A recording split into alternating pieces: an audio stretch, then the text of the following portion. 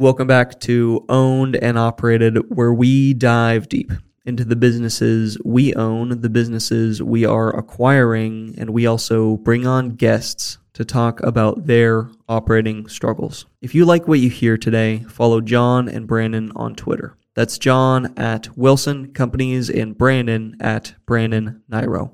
Also, check out our weekly newsletter, where we teach you how to be an effective operator.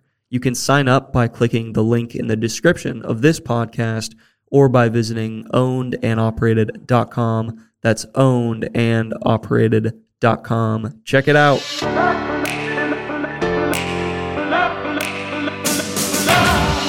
All right, today we have Johnny, otherwise known as Squeegee God on Twitter. Johnny and his business partner Sergio started Orange Window Cleaning 4 years ago, and they are on pace to do $700,000 just cleaning windows this year.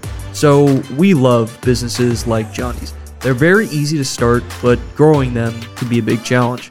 We brought on Johnny to give you the step-by-step details into how he started and how he's grown over the past several years. If you're interested in a business that's easy to start and you can profit immediately, you'll love this episode. Enjoy. If you listen to our show, you know that we can spend months sourcing businesses, talking with them, negotiating LOIs, conducting due diligence, all for a deal to fall through at the finish line. MicroAcquire solves that whole problem, whether you're buying or selling a business. As a seller, you're getting introduced to over 50,000 trusted buyers with total anonymity. As a buyer, you get to sort through profitable, vetted sellers and close in 30 days.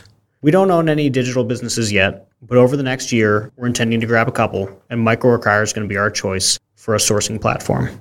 All right, welcome back to Owned and Operated. Today we have Johnny Robinson on with us. Before we dive into that, if you're into what we're dropping, make sure to check out ownedandoperated.com. We've got a couple newsletters that have recently become even better as we've gotten used to doing them. And keep checking our website as we put out more and more blog content. We have some really cool stuff coming out every week now. So check it out. But welcome, Johnny. Hey, what's going on, guys? Thanks for having me. Yeah, this will be fun. This will be a good time. So Johnny, how about you give us a little bit of an intro into what you do here? Sure. So I clean windows for a living, mostly residential. So I own and operate Orange Window Cleaning. We're based in the city of Orange, in Orange County, California. Beautiful area. Started this business when I was 19. That was 4 years ago, 23 now. Started with my partner Sergio with $150. We started with a bucket, a squeegee, and my RAV4. And we've since grown that to 3 trucks, on pace to do about $700K this year. We'll see how it goes depending on how bad the rainy season is. But that's kind of where we're at right now. That is pretty cool. So how'd you and Sergio meet? So me and Sergio go way back, actually. We had every single class together in 7th grade. And we were both the shortest guys in the class and had the same Hurley sweater from Costco. So it was just that's like... That's what friendship's made of, man. Yeah, instant connection there. Yeah. So we've been best friends ever since 7th grade. So graduating high school, we went our separate ways to different colleges. And then we kind of reconvened late freshman year. And that's when we decided, well, he couldn't get a job. He got interviewed at McDonald's. McDonald's wouldn't even hire him. And that's not a joke. Like McDonald's would not hire him. I feel like that's a cool badass story. So you guys should fully pivot to commercial and then just clean McDonald's windows. We bid some. We've actually bid some. I don't think we've got it. Send them that invoice once a week and be like, I got turned down by a job from you guys. If you could pay this $1,000 invoice. Yeah, that'd be a great revenge story, huh? Yeah, it'd be pretty vindictive. That's nice. All right, so you guys have been running together for a while. And you guys launched 4 years ago. Yep. So June 17th, 2017. That's awesome. For some reason, I thought you guys were only a year or two into this. So 4 years is a pretty good, that's like established. So we've been grinding at it, but the first 2 years was just, we weren't taking it seriously. It was just a summer thing. We would literally only work in the summer and then go to school and not do it at all. Just focus on school. And it's just like a beer money type of thing. And we weren't even Orange Window Cleaning at the time. We were J&S Window Cleaning. So Johnny and Sergio Window Cleaning. And we had just a $5 Fiverr logo and, running out of my RAV4, no wrapped trucks, no, we didn't even have like the right equipment to do 2-story windows. Like we were hanging out of windows, squeegeeing and stuff, like windows looking like crap. Wasn't taking it serious at all. When did you start taking it seriously? And maybe why? So that 2019, we both took internships because we weren't sure we wanted to do. He Sergio civil engineering degree. I'm business. He stayed in Orange County for his summer internship. I took one out in Dallas. It was inside outside sales. Like it was like a hybrid internship for an industrial distribution company. And so I flew out to Dallas, lasted 2.5 weeks, or maybe it was 3 before I quit. And I was like, I'll never work a job again. I drove back. I texted called Sergio. I was like, hey, I'm going to keep Orange window cleaning going.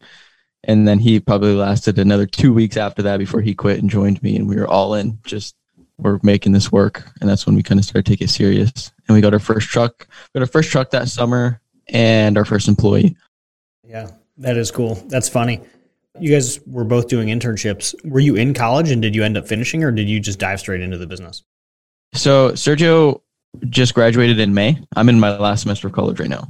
Oh, so you're doing this as a full-time college student or some level of college? Okay. Still, yeah. Yeah, it was my last semester. I failed classes during COVID, Zoom. And that's coincidentally when the business also started to kind of take off. So it was a little tough to manage, but hey, no excuses. Yeah. I gotta give them credit. I mean, they got the cojones to do what I backed out of. That's the exact situation I was in. I said, you either sell it or do something, and you guys stuck it out and actually made it through it. So, hell yeah.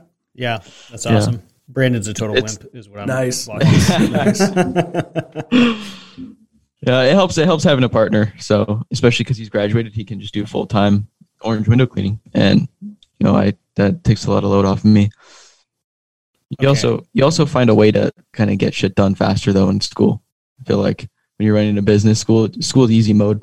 I can, get done a whole semester long project in like a day. Mm-hmm. So it's not a big deal. Okay. I think I want to dive into this section of your life a lot because I just think it's interesting. So I don't know if you're familiar with Brandon's backstory, but he launched a landscaping company in high school, ran it into college, and then sold it when he was a junior or sophomore. And then he ran the acquirees company for a while. And then when I was 23 or 24, something like that, I was going to school full time at night. And it was the same thing. Like you had I was running the company at that point, 8 employees, and you had a live test subject every day. It was really cool. Like you would go to class, you'd learn a bunch of stuff, and then like the next morning you got to practice. So yeah, have you found the same thing? Like, have you been able to just take direct lessons from school and be like, yes, we should be doing this? Not really. School, I go to what's called, in California, you have the research-based institution. So you have the UC system, and then you have the Cal State system, which is the public, like cheap school, really low-cost tuition. So you don't get the same quality almost of professors and types of curriculum and resources. So I found that the curriculum I'm learning, it's not applicable. It's just a funnel for corporate companies, basically. So corporate companies come there and recruit when kids are seniors and they go get jobs. So it's really not meant for someone on our path, but it's just, I stuck it out for so long, I'm going to finish it. I don't want to quit. Yeah. I will say the biggest thing that taught me a lot was EO. So I almost treat that as like my MBA, Entrepreneurs Organization. And I'll give some background for anybody who doesn't know what that is. It's basically a huge organization, like master peer group, I would say. There's 17,000 members, and you have to own a business, own 50% or more of a business that generates over $1 million of revenue. Well, they have accelerator for companies between 250,000 and 199,000. We ended up winning the speech competition, Sergio and I, and they gave us a free accelerator membership that after that summer of 2019. And so we went through the accelerator for the first year for free. And then once our renewal came up, we were actually in the threshold and had enough money to renew it. And we just learned so much. They would kind of break everything down into 4 categories: cash, strategy, execution, and people. And it just really opened my eyes to scaling a company, turning a startup into a scale up, And, if you implement those 4 things, you can really scale any business. So that taught me a shitload about business. Yeah. Can we dive? I've never dove far into this specifically. Is EO different than EOS? So EOS it's like scaling up, right? So the guy who created scaling up, there's a student who left scaling up and kind of dumbed it down into EOS. But those are just 2, I guess, operating systems, whereas EO kind of teaches both in a way, but it's more so just like a peer group to kind of discuss like, hey, I'm having this problem, John. I don't know how to hire. And then you would say, okay, well, this is what worked for me. I'm not saying you should do that, but that's what worked for me type of thing. So it's not necessarily an operating system. Okay. So it's not really based off of those, but it takes a little bit of both. But it's the peer group. And I can get behind that. That's cool. So what were the 4 things again? It was cash, strategy, people, and execution. That's cool. I mean, you want to dive into each one a little bit? I'm curious, like, what you took away from them. Yeah, so it's cool because what EO does is they have learning days every quarter, and each learning day is about one of those 4 different ones. So cash, they teach a lot of profit first. I'm not sure if you guys are familiar. Profit first is just basically an accounting system that says, hey, take your profit first and kind of divide up your pie. Treat your bank accounts like a pie. You have 1 pie for taxes, 1 pie for operating expenses, 1 for taxes, etc. I don't want to get too deep into it because it's a whole book on it. You can read it. Yeah, the author was Michael something or other.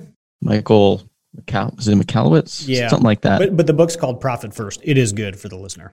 Yeah. So they teach you a lot of that. That's cool. People, they really talk about like core values and living your core values and using your core values to kind of make decisions and basically decide who you're going to hire, who you're going to work with, who you're going to sell to, things like that, and culture. And then you've got execution, which is not too much to talk about there. It's just more systems to kind of help you make decisions and then put things into place.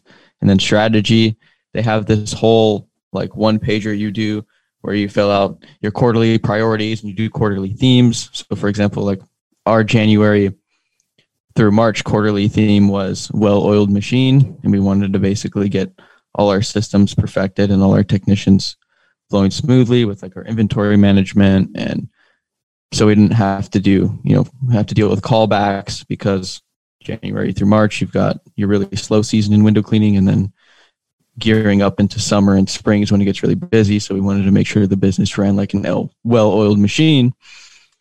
And then when you're shoving that down your employees' throats, hey, well-oiled machine, they can get behind it and kind of, align with your goals. If that makes sense. Yeah, it does. So do you think we're a part of a couple of these, is the average business in this group around your size? Is there a really big spread? What's the typical? Yeah, I would say so. So I think the average accelerator is maybe 600K accelerator company, but I think our group's got like this 80% graduation rate. So they graduate to $1 million? Is that right? Oh, that's cool. Man, that's sweet. Yeah, that's awesome. And I think the biggest thing is surrounding yourself with people who are, driven like you are and kind of on the same mission. That really fires me up. Mm-hmm. So do you guys talk or have a Facebook group or something like that outside of just the quarterlies? So we do accountability groups. So I want to say there's maybe like 20 to 25 people in our group, and it's split up into groups of 3 to 4. And then you have a coach who is an EO member. You meet every month and you basically say, hey, like, these are my wins for the past month. This is what I'm going through. And everybody kind of experience shares. And then the coach basically is like, hey, this is what I've done. Like I said before, I'm never going to tell you what you should do, but just basically, hey, this is my experience. Do what you want with that. That is really cool. I'm just glad for you that you got into that as early as you did. Our business started taking off when we joined something similar in our industry. It's industry specific. And then I think we're about to join Vistage, which is like a CEO group thing for me. Yeah, Vistage is super similar. We've had people come from Vistage EO and same thing, leave EO to go to Vistage. So what's the industry specific one, if you don't mind me asking? Ours is called SGI, but there's one called Nexstar as well, and Quality Service Roundtable. I think those are the big 3, but they cover plumbing, HVAC, and electric. There's also Breakthrough Academy. I don't know if you heard of that one. I was at the window cleaning convention in Atlanta a few weeks ago. And there's Breakthrough Academy there. They're all home service, same thing. So like, tell us more about it. Now I'm just curious. So basically, like I just explained, EO, but specifically for home service, and they're really focused on like retreats. So they do a few retreats a year, and I think it's like $5 or $6 grand a year. But you go into the mountains with a bunch of other HVAC plumbers, or I think there's some painters in there, and you kind of just have masterminds and talks and stuff like that. I think that would be fun. That'd be a fun next iteration of our company. Like, what comes next? And like selling some type of, even just a retreat. We almost did one this fall, but then like we started buying all these companies. But it would be cool to have like a thing. Bring 30 or 40 guys out to Akron. They can walk through our 5 companies. They can help us do better and give us authentic feedback, but then they can usually see how larger companies are run. And I think it'd be sweet. And just mastermind. Hey, you make a killing doing that, especially at your size. I mean, you're at there's levels to it. So you're kind of at like, level 5. You can get all those level 1, 2, 3, 4 dudes in there. Come on out, guys. Your stuff. Yeah, exactly. Yeah, that'd be pretty cool. Yeah, I really like things like that because for Sergio and I, we grew up really broke, and none of our family's entrepreneurs. I had no idea you could even start a business when I graduated high school. I just found out because I was pissed off at a manager, and I was like, how do I like make money on my own, basically? And then Google, just start a business. I thought you needed a degree. I thought you needed a 4-year degree to start a business. I was so unaware of the possibilities that there are. So that's why I love EO, because it taught me a lot of things that I wouldn't normally have access to, because I don't have that resource available to me because, no entrepreneurs in the family. Yeah, I get that. So you guys have been going for 4 years. 2 years ago, you started taking it seriously. What'd the first year look like? How'd you guys handle that? Like, we're going to do this. The first year was we didn't even do residential. So I don't know if I mentioned, but we're like 90% residential right now. And we would just pitch storefronts all day. So me and Sergio just going out on the street and pitching little donut shops, liquor stores. So you started commercial. Stations. So in window cleaning, we don't label storefronts as commercial. We just call them storefronts. Oh, got it. Because commercial buildings, you can bust them out for $1,000, $2,000. You're never going to get that for a storefront. You could charge $20 to $40 max for a little storefront. But the good thing about it is you can build routes, and so you get some nice recurring revenue there. But yeah, we were just pitching storefronts all day, like donut shops, $5 here, $10 there. The dry cleaner for like $12 took us an hour and a half. Oh my God. The first customer we got was a donut shop, and they decided that our work was good, but not good enough to pay us in cash. So they paid us in a box of donuts. I mean, like 2 in the afternoon though. So they were all old. They're trying to get rid of them at that point. Yeah, that's pretty terrible. Yeah. So yeah, I mean, that's all it was the first year, dude, is just kind of really building a callus of just getting rejected. And then we were like, okay, well, if we want to make some money, let's go knock some doors in residential. Started doing that a little bit. Saw a little bit of success, but our sales pitch was just terrible. We did not know how to sell. What was it? Like, what was the sales pitch? So for the storefronts, we would come in and we would say, hey, I'm Johnny. I would say, hey, I'm Johnny. This is my partner, Sergio. We're just in the area cleaning windows. Do you want a quote? And then if they said yes, then I would look and be like, I don't know, $10. How's that sound? And they would either say yes or no. But if they said no, my go-to line that I thought was just killer for some reason was, are you sure? Like, yeah, you sure you don't want your windows cleaned? And they just tell me, yeah, I'm sure. And then I would be silent. I didn't know what to say. So then we'd get kicked out. What's the new sales pitch? We don't do storefronts anymore. We don't do door to door.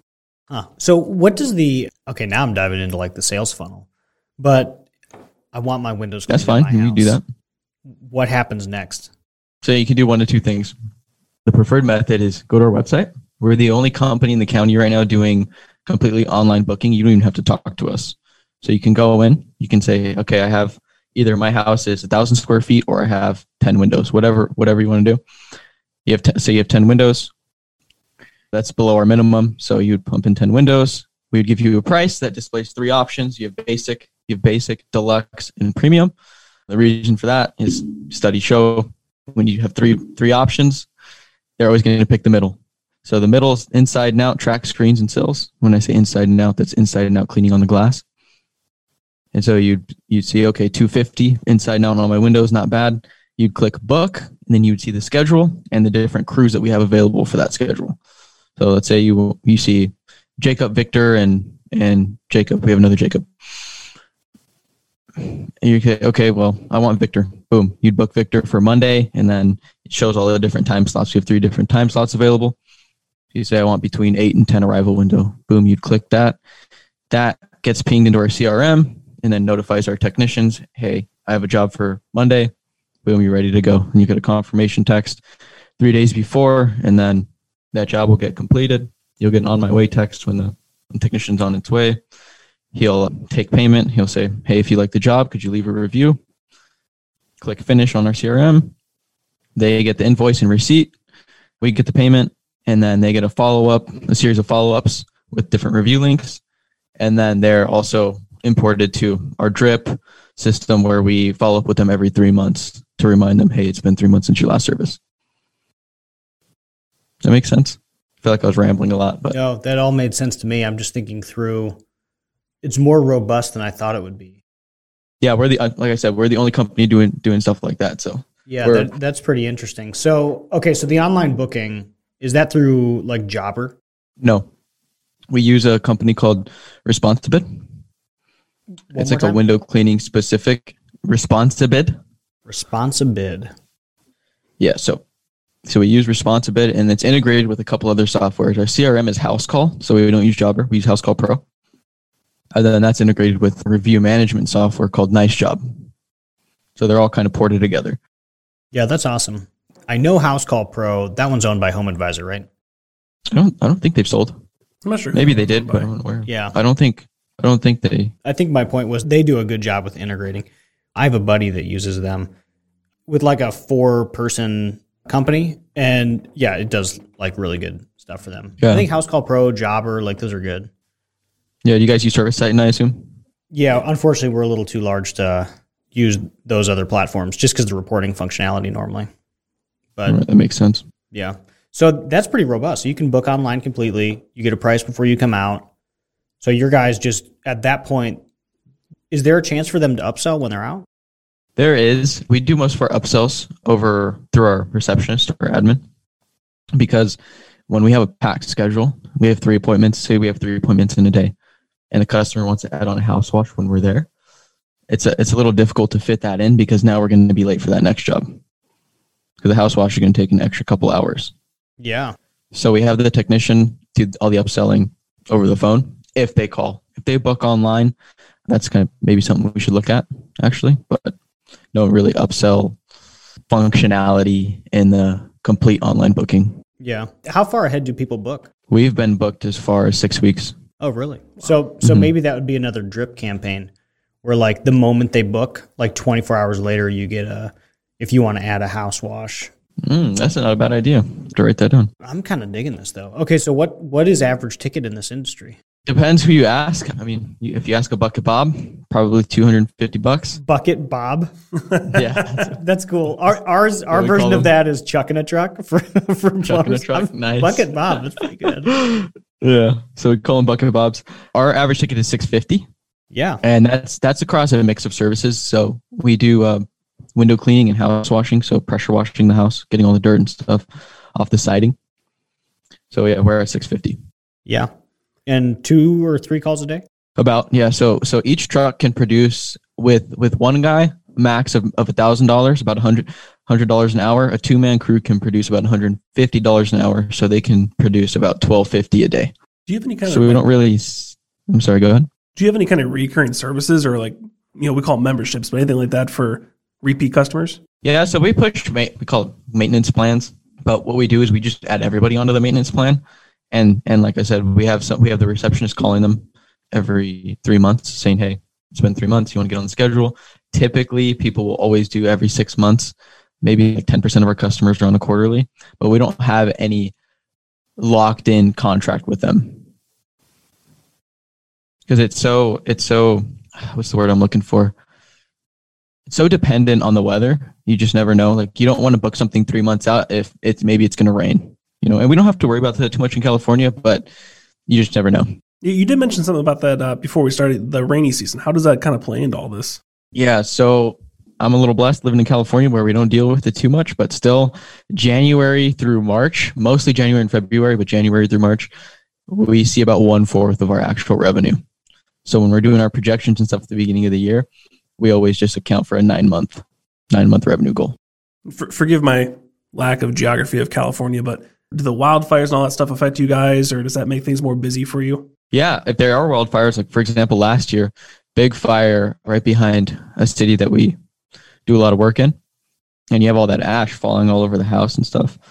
And we were just super slammed with work, washing all that ash off the houses and cleaning the ash off the windows. So it's good for us. I mean, I don't wish any wildfires, don't get me wrong, but every time it does happen, we always see an uptick in work. What happens with your staff during the down season? That's something we've struggled with. Every year we always lose at least a few employees, but we've done unemployment, like partial unemployment.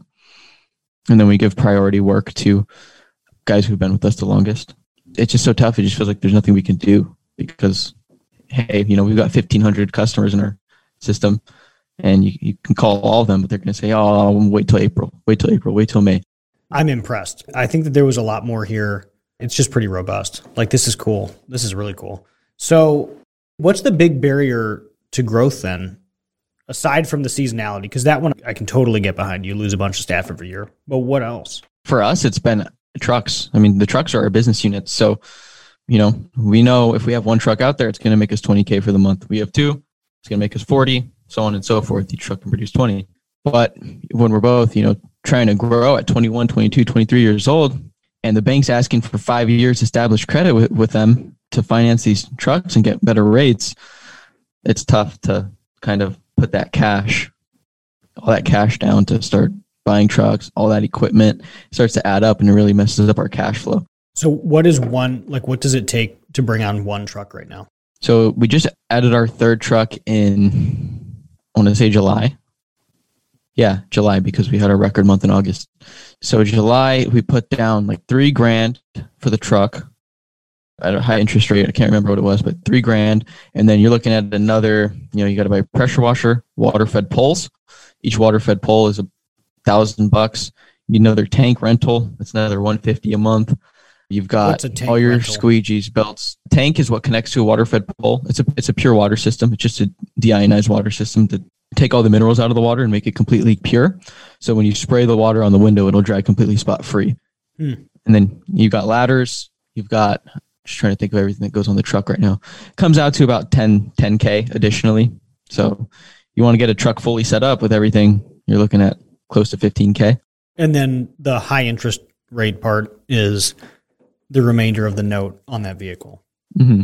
So I think Furcon was dealing with some similar stuff in that episode. Yeah, he was only 4 years. Furcon talked about it briefly on a Spaces call, actually. He's like, oh, I'm in the same boat, man. Bank won't finance me. We had a similar issue. We were fortunate because we were able to become corporatized basically, but we launched a new business unit last year that had obviously no established credit history. And we had an issue all the way up until a month ago getting stuff for it. And the only way we got stuff for it is because we got them to underwrite the entire portfolio. But that's a problem up and down. Someone out there should solve that for home service companies trying to start up, because I think that is a real pain. Oh, absolutely. Yeah, that's $1 billion idea. Yeah. So you have 3 trucks and you think trucks are the biggest barrier right now. So you currently have enough work that you could put another crew or 2. We could be $1 million company right now if we could figure that out. And that's 4 trucks? Because our marketing and our system, our engine is just so dialed in, we can generate as much work as we want to. I guess dive a little bit further into that. What's the marketing that goes into this? So this is my favorite part. You're not going to expect this, but we built the company completely on the back of Yelp. So I really didn't. So you're right. Yeah. So you guys might be thinking what? Yelp only works in California. It's so location dependent, but for home service businesses in California make up a majority of Yelp's revenue. So if you look at Yelp, it's a public company. They're doing over $1 billion a year, and most of that is from home service advertising. I don't know why it only works in Yelp, but unaware to us, we were just translating our reputation onto Yelp every time we got done with the job. So we're just saying, hey, can you leave us a review on Yelp? Yelp is just what we picked, and we became the top. We're like number one. You search up window cleaning in Orange County, we're going to show up number one or number two every single time. And then we started pumping ad dollars. And so we started messing around with the keywords and optimizing our Yelp page on the ad platform. And we got it so down where it's like, okay, now I know if I put $2,000 into Yelp advertising for the month, it's going to generate us $40,000 worth of new customers. So we're getting 20x ROI on Yelp. Is that currently the only advertising platform? That's the only advertising we do. That's pretty cool. I wonder how that, like, can you take the same thing over to HomeAdvisor, Angie's List, these other lead platforms? We've tried them. It doesn't work. It doesn't work because you can really convey your brand on Yelp and set up your ad a certain way to where, like Yelp is bottom of the funnel advertising, meaning they're going to Yelp to buy. So if you can show up there one or two and your company looks really professional, they know they're not going to get a cheap price. They're going to get they're expecting a good price, not a good price, but a higher price. And so with Angie's List, it's really tough to build your reputation, and HomeAdvisor, it's really tough. So you get a lot of bargain hunters. And that's a lot of people's misconception with Yelp is they think a lot of bargain hunters go to Yelp. That's not the case because our average ticket is consistently higher from Yelp than it is any other lead source, except for referral. I mean, you can't really beat referral. Yeah, that's cool. I think you said this right when you went into it. Yelp only works in California, and that must be the case because I don't think Yelp here is even a thing at all for home services. Yeah, I've never heard of Yelp working anywhere in the Midwest it's like has some results in New York. Yeah, restaurants maybe, but Arizona has some success too. The closer you are to the West Coast, the better, but California just dominates.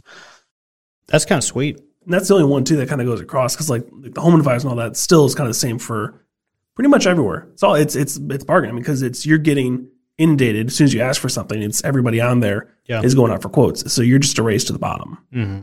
But that's a good point about Yelp. That would be interesting if it's actually utilized more here, what that would look like for home services. But I've only ever seen it used for restaurants. I mean, it might be a good test to maybe get a couple reviews on there, spend $300-400 on advertising and see if it works. Maybe you could capture all the leads that are coming there because nobody's playing there. Yeah, that'd be interesting. Yelp is always one of the funny ones.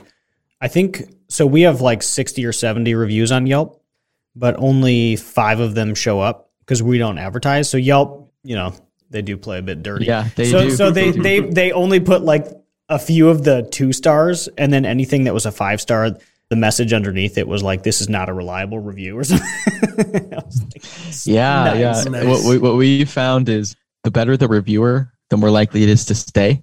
So like you'll see people review who have Yelp Elite, like 2021 or whatever, that little tag. Those reviews will always stay. But when you have someone who is just coming to Yelp to review you, they always remove those because they think it's fake or spam or something, or a family member. But yeah, man, we have like 60 not shown right now, 60 not recommended, and then they're showing like 90. We've been stuck at like 92 or 93 for a while because they just keep removing them. Yeah, they don't want you to cross 100. You'd get too much power. Yeah, I don't know. Have you guys looked into? I'm trying to think of how mainly power washers, because I don't think window washing is as much of a thing here, but it's a lot of radio. As far as around here, how do they advertise around here? Perfect Power Wash is like the one around here. They're plastered everywhere. It's really their trucks is what you always see because they have an extremely recognizable wrap. But they're a lot on TV, a lot on the news stations. Yeah, radio is huge in the Midwest. I know a guy out there runs a big one in Minnesota. Minnesota's considered the Midwest, right? I have no idea. Something like that. Probably. Yeah, probably. Okay. So he runs one in Minnesota. His biggest thing is radio. His number one lead source is radio. Yeah, it's becoming that for us too. Radio broadcast is like taking over. That's sweet. It's interesting. So Yelp. Okay. All right. So you've got the marketing machine dialed in. You think you could gain a little bit more through Yelp, throw another truck or 2 on the road, and cross $1 million. Exactly. I know we can because we have an agency with Yelp too, helping other home service businesses grow on Yelp. And so we have access to, we can see like our competitors' ad spend. We can see inventory fulfillment. So for example, if I say I'm spending $5,000 on Yelp, I can see if that shows 99 to 100%. I know we're getting the maximum leads we can. So I can realistically up the budget to 10K ad spend a month and get even more leads in if I wanted to. So it's cool. And I can also see search volume in the area. So I know like last month, there's 20,000 people searching for window cleaning within 20 miles of me, just on Yelp. I'm into this. I'm really into the $650 average ticket thing though. That's pretty dope. So what is a normal job that goes into that average ticket? Because $650 sounds high. You have a lot of big houses over here. So we try to stay in a few high ticket areas like Newport Beach, Anaheim Hills, Laguna Beach. And they're just naturally like 4,000 plus square foot homes. So we're able to charge, a higher price for window cleaning. Most of the time it's just window cleaning. We'll get the one-off, maybe like 1 to 2 a week, house wash plus window cleaning. You could definitely do a better job upselling, but it's just charging a high price per window. Window cleaning, like residentially, is sweet. I realized it was earlier this summer. This is embarrassing that I'm admitting this to as many people that listen to this, but I had never thought of cleaning my windows like at all. And we've lived in this house for like 3 years or something. Embarrassing. So it was, come on, man. It was like, I know. Yeah, I know. It was like a month ago. I looked at the windows and I was like, oh my God, these things look insane. So yeah, I cleaned it. And after doing it once, I was like, yeah, never again. I'm going to hire a window cleaning company. So that's like a pretty easy value proposition. I don't want to do that. That was crazy. How long did it take you? Like an hour and a half, 2 hours. Like I have a very small home. Yeah, it was inside now. Yeah, it was a very small home. Like I think my home's like 13 or 1,400 square feet. It's tiny. So yeah, it was quick, but it was a pain in the ass. Yeah, dude. You think, right? Hey, just cleaning windows. How hard can it be? But there's a lot that goes into it. Oh yeah, it's underrated. Yeah, for sure. No, like I'm imagining a homeowner like hanging out the second story of a window trying to wash the outside of it. I didn't even touch my second story windows. Like it was an hour and a half on the first floor, and after that, I was like, I'm good. Like, I'm gonna hard pass. Yeah, I'm not sure if you guys have seen like window cleaning equipment, but we don't get on any ladders 99% of the time to clean the second story. So we just have these big carbon fiber poles. They can go up to like 70. We have one that's a 70 footer. Oh my gosh. So you can go up like 6 stories and clean windows without ever having to get out a lift or scale that building. Holy smokes. And that's like a retractable pole, or how does it work? Yeah, it's a carbon fiber pole. It's in different sets, so you have like 8 pieces to it. You just spin up one pole and then do it 8 times and you're up there 70 feet. It's carbon fiber, so obviously when it's extended out 70 feet, it's going to be a little heavy, but you just grip it on the window and you're good to go. It doesn't streak or anything. That's hilarious. What's up next for you guys? You're about to graduate college. You're about to be out there ready to devote full focus. So what's next? I've been having a lot of fun on Twitter. Actually, Twitter's very powerful from what I've learned. I've been able to connect with a ton of people, like you guys, for example. Liam and Bryant. I don't know if you guys know Liam and Bryant, but we just spun up a Discord for young entrepreneurs. So we have a little community there. It's free. The podcast, we spent like $2,000 putting the studio together. So I want to have on a ton of. Well, you got to plug it real quick because that was pre-recording. So Johnny's launching a podcast. Like by the time this will go live, it will already be live. Yeah, so it's really YouTube focused, like impulsive JRE style interviews with entrepreneurs. So we're really focused on the production and the video. It's called You Do What for a Living, but like you do what for a living? You know what I'm saying? I'm into it. Yeah, that's it. And then, like I mentioned briefly, Orange window cleaning is really kind of running on its own. This is basically what I do. And you guys can't see the camera, but I'm sitting here in our office. And that allowed us to focus a lot more on the agency business. So helping other companies grow on Yelp. That's been a lot of fun. Sergio has kind of been the operator for Orange window cleaning. So I've kind of stepped away and I'm focusing on the agency business now. Just focusing on helping home service businesses grow on Yelp. Hold on. So this is to clarify. So you own the agency business that helps home services. Yeah. So Sergio and I still own it. We own it together. But he's just operating Orange window cleaning. I didn't understand that when we talked about that 10 minutes ago. So that's actually your guys' business. Yes. Okay. So we're using the agency business. Why you have so much data. Yeah, you were like diving into some of this data, and I was like, dude, who are you bribing to get that information? That is wild. No. Yeah, so it's kind of an unfair advantage in the market where we have all that data because we're an agency partner. So we just have Orange Window Cleaning as a client for Tuffy Agency. That's the name of the agency. And we're able to see all that data. Yeah. So, like, if I wanted to go grow my home service company on Yelp, what would that cost? So we just charge $9.99 psychological pricing. $1,000. I don't know, it's a little scary, but you say $9.99, it sounds a little bit better. But we do the same thing, like I explained for Orange Window Cleaning's pricing. We have 3 different packages: Gold, Platinum, and Diamond. And the Platinum is kind of what we push, and that's where we have an autoresponder. Is it $9.99 a month or $9.99? $9.99 a month on top of whatever you spend on ads too. And the cool thing is we get a kickback on any ad spend too. So we get anywhere up to 25% depending on how much our clients are spending on Yelp. That's cool. But that $9.99, you get, we're going to set up your profile, optimize it, but the real value there is the autoresponder. So when you're looking for companies to pick on Yelp, you're going to see the response time. You want your response time always to be at 10 minutes because time kills on Yelp. So if you're even 3 minutes late to responding to a quote, that next guy is going to get it. If you can fire off a price or at least a, hey, thank you for reaching out within 60 seconds of someone messaging you, your odds of winning that job go way up. And so we're one of 2 agencies that have that autoresponder. And so we could just implement that into your Yelp profile, and anyone that comes in even after hours is going to get a follow-up immediately when they when someone reaches out to your profile on Yelp. That's pretty sweet. So how many clients do you guys have? We have 4 right now. Yeah, that's really cool. We just started it like a month ago, so it's still new, but I'm really excited about it. Yeah. So that's definitely what's up next for you guys. So, and you and Sergio are partners in that too? Yep, that's right. Yeah, that's pretty cool. I always love multiple businesses. You don't say. Yeah.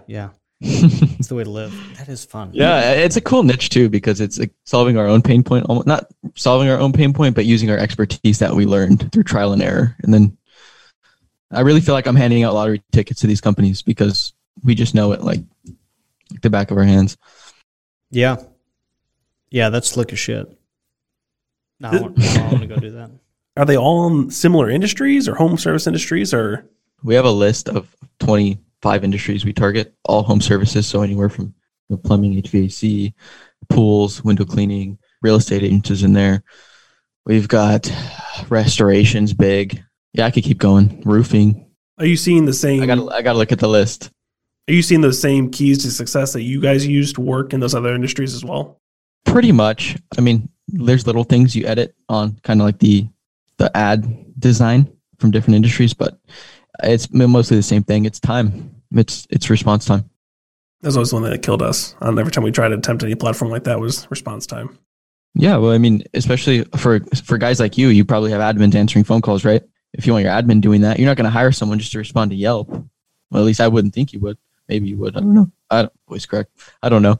But when you have the autoresponder, you just respond instantly, and you don't have to worry about your admin. If they're on a call, having to respond to Yelp while meanwhile trying to talk. It's not gonna work. All right, you sold us. We'll be your test pilot for Ohio. We'll bring you over to the East Coast. Hey, you guys want to spin something up in California? Let me know. Sounds good. Let's do that. Now I'm getting worried. I see the gears turning over there. Actually, California, maybe not, but like an adjacent state, I'm down for. California might just have a few too many rules for me. I don't know if I'm a good fit for what they're trying to do.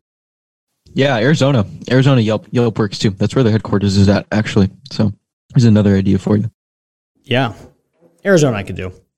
It just seems to be cool. Mm-hmm. Relatively easy.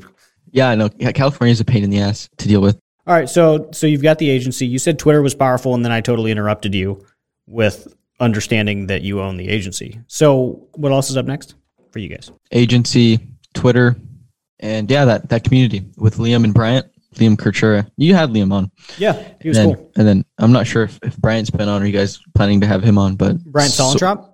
Yeah. Yeah, we had him on. He was one of our first couple of guests. Okay, yeah. Yeah, well, those are my boys. And you guys are like launch buddies.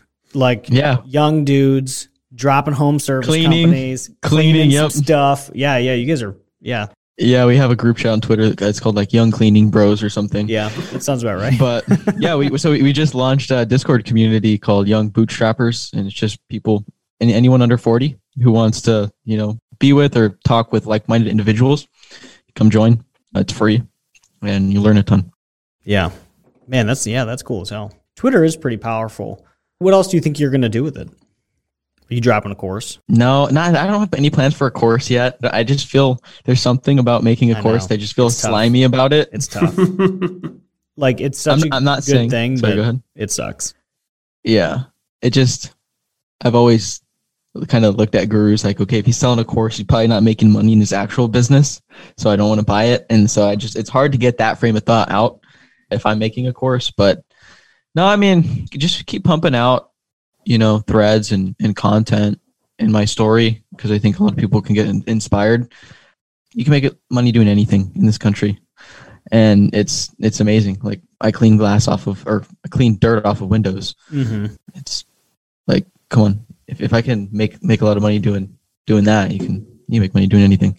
Yeah. I mean, I'm ready to go buy a power washing company now. This happens after every episode. You got to give me a call if you do that. Yeah. Oh, that's another thing I didn't even talk about. We acquired another business that was like $270K a year. Bought it for $1,000 down. So you can do some creative things with acquiring companies in this space. Well, you got to walk us through the deal now. Okay, so there's this guy. So I'm in like a little networking group, like kind of like a BNI. Do you guys know what BNI is? So it's called Le Tip. One of the insurance agents in that group referred me to his Medicare client, where he was like 65, retiring. Like, your classic story. No one wants to buy his business. He's moving to Idaho. And we looked, he didn't have a profit and loss. He just had tax returns and his business bank statements, and that was it. Well, actually, his bank statements were his personal. He didn't have a bank account for his business. But he had these university relationships. And we really wanted those because there's some big jobs. And so we basically said, hey, look, we'll give you $1,000 in goodwill, but your pricing isn't market rate. So if we pay you, a lump sum of cash like you're asking for, then we're not even going to convert probably 50% of your customers to ours just because your pricing isn't right. Mm-hmm. And so that took a little bit of selling and negotiation, but finally we got through to him. He took the deal, $1,000, and then we give him a 20% kickback on any customer that converts to an Orange window cleaning customer. And then that percentage drops to 10% in year 2. So let's say, I think we bought the business June 1 or May 1. I have to look back. So then June 1, 2022, that 15 or 20% kickback drops to 10% kickback. And then going into year 3, that'll drop to 5. And then after year 3, no kickback. So is it a monthly kickback? Yeah. So I just pay him monthly. I generate a report on House Call Pro, because any customer that we clean of his has his company's name tagged on it. So we just generate a report, send him that report and say, hey, these are the jobs. And then we do an Excel spreadsheet attached to that, multiplying it out for him. And then we just send him a check. That's awesome. So you've had it for 4 months, 3.5 months. How's it going? Mm-hmm. Yeah, we just finished up. In July, we did 2 universities for like $60,000. So that was good. That sounds like a lot. Yeah, it's going great. It's going great. I mean, not so much on the residential, like I predicted. We've maybe done 4 or 5 residential customers in total, but those universities are what I really wanted, and it's worked out. So with the is that like every window in a university? It's usually the dorms. We can only clean them in the summer when the students are gone. And so for example, we clean like 13 dorm buildings. So we had the guys going in every dorm.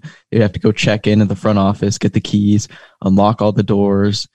And then they all have screens on them too. So it's not like a traditional commercial building. They've all got screens. So that was a pain in the ass, but it wasn't bad. Have you landed more of those schools since then? So we're bidding on the school I go to right now, because I was able to go in and say, hey, I'm a student. Yeah, we do these other ones. And we do these other ones. And so they're like, oh, it's a no-brainer. Of course, you're a student and you do universities already. Yeah, I feel like that's a huge value add.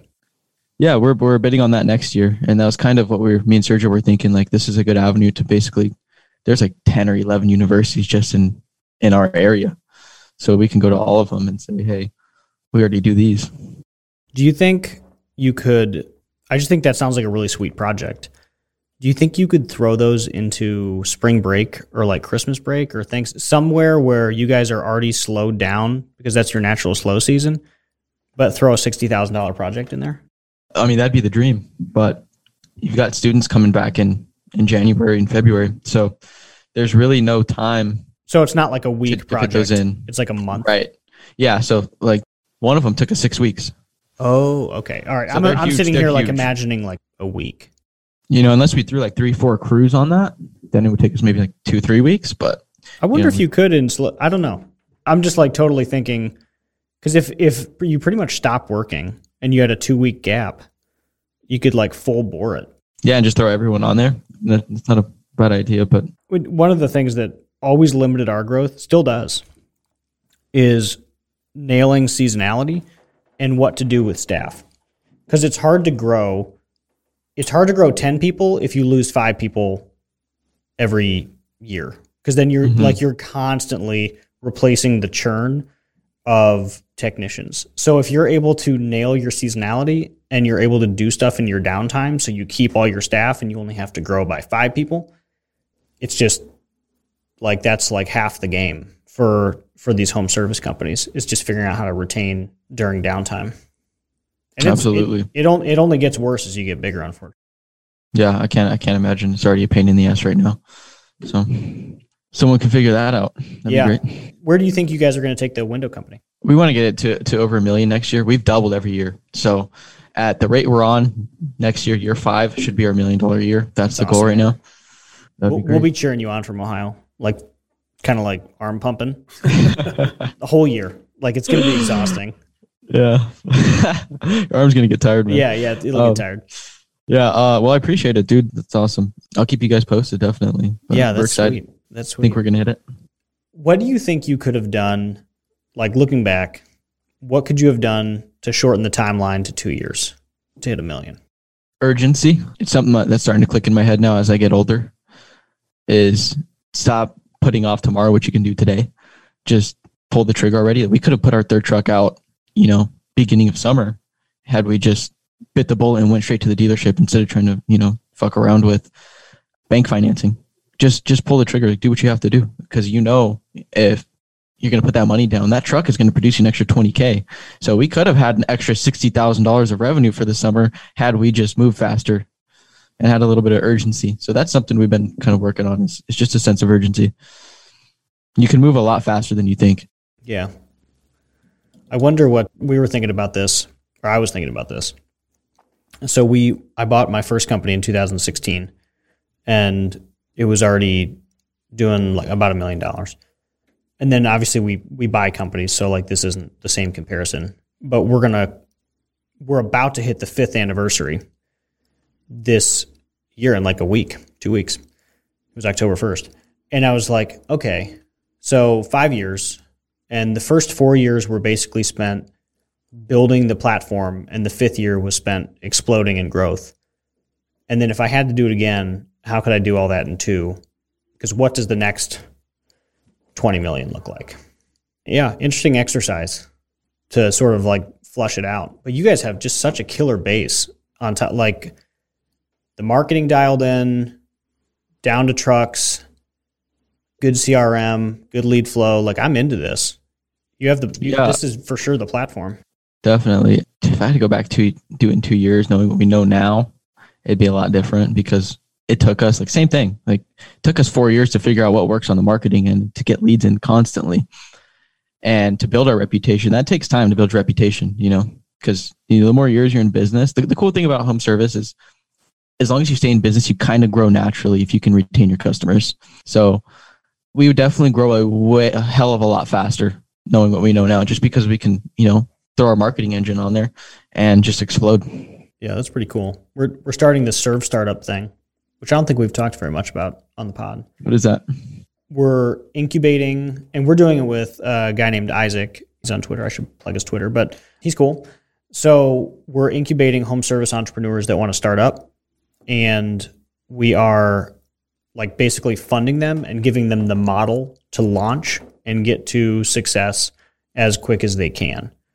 So obviously that looks like a lot of different things. It really depends on the industry. And we're going to be targeting asset-heavy companies to give us a little bit more of a moat and competitive edge, because we don't want to be competing against the guys that can start a cleaning company for $500. We'd rather have to compete against guys who have to drop $200,000 to even walk in the door. But that's a lot of this now is like, okay, so how do we take an entrepreneur who just wants to start a home service company and get them to $1 million in 2 years in revenue, or several $1 million in 2 years. So that's the thought experiment. What do you think? That's exciting. That's really cool. I'd love to hear more about that.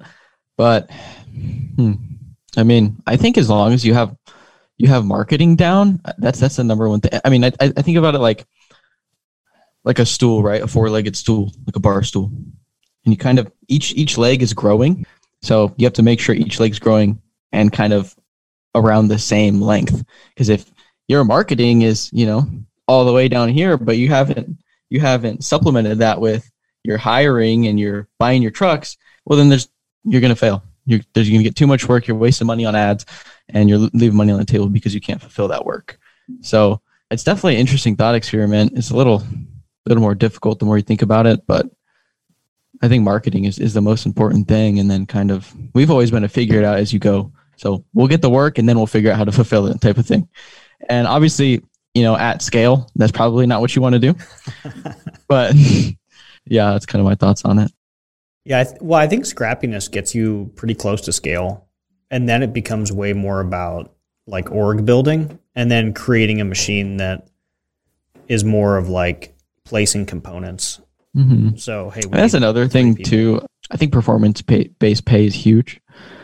So if you can figure out a good system off the rip, just so, employees are like, wow, this is awesome. And then you can get those referrals in. Employee referrals are the best. And, pay those employees when they do refer someone that stays for a certain amount of time. Yeah. What does your current comp system look like? When we were W-2, it was commission-based. So basically, lead techs would get up to 16% on a 2-man truck, whereas the regular tech would get 12, 13. So we were trying to keep it below 30% labor. And then if you're a 1-man lead tech, you max out at 25%. Sometimes if we really, we had a lead tech that was crushing it, we would bend that and give them 26, 27. But your normal tech would probably get around 20%. Mm-hmm. Is that the same with subcontractors? Subcontractors are a little different. We don't do commission because we're essentially a broker. We have to be labeled as a broker so we don't get in trouble, California. But we just pay them 60% of the job. But the good thing is we charge really high prices. So they're cool with that. And we're essentially their Yelp or their marketing. They don't have to pay for the customer acquisition or anything like that. We do the booking, we do the pricing. We're spending our money maintaining that customer relationship, and they're just servicing the customer. So you've become almost more of a lead gen completely. Basically, yes and no. I mean, we still keep the customer service. Their customer service is still our big thing. We think you can have subs and still have great customer service. Well, we don't think we're proving it right now. But I mean, like I said, our reviews are still going up, still getting 5 stars. And a big thing is honestly who answers the phone. As long as you sound bubbly and you answer the phone with a smile, those people are going to be happy. And then vetting the subs, right? So I'm not going to meet with the sub if he's, use your bullshit detector a little bit, or like your judgment of character. And you can kind of tell if you want to send that guy out to jobs or not. The good thing about Orange County is people have been getting their windows cleaned for 30, 40 years. So like we're able to get lists from our window cleaning suppliers of all their window cleaners because we tell them, hey, we're subbing work. So they give us a list, and we've got hundreds of window cleaning companies we can use because there's so much demand here.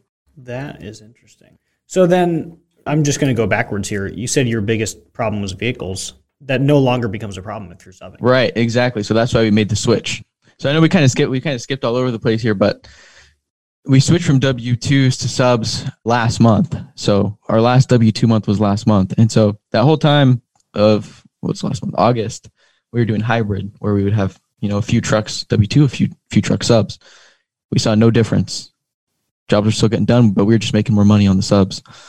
You're making more money? Mm-hmm, yeah, we're making more money because we don't have to pay workers' comp anymore. So workers' comp for window cleaning, we're paying like almost 23%. So workers' comp is killing us every month for W-2s because, and think about it as an insurance agent, you hear, oh, you're a window cleaner. Oh my God, I'm going to make so much money off you because you're getting on ladders and you're cleaning 3, 4, 5-story buildings when that's not the case. You're using a water-fed pole 99% of the time. That's pretty wild. Okay, so 60%, so maybe 30% was out of your SG&A and 30% COGS. Right. So it's actually a range of 50 to 60. So we have a thing where the more jobs you complete successfully with us, we'll raise your rate. So you start at 50. After a certain amount of jobs you complete, you can go to 55, and then you cap out at 60. We'll never pay more than 60%. That's pretty dope. I'm into that. And then what percentage of, like, are you able to keep your overhead to 10% or 20% so you guys can still do 20% net or 30% net? Yeah. So, I mean, keep in mind when you switch to subs, you don't have to worry about truck maintenance, buying equipment, workers' comp, payroll taxes.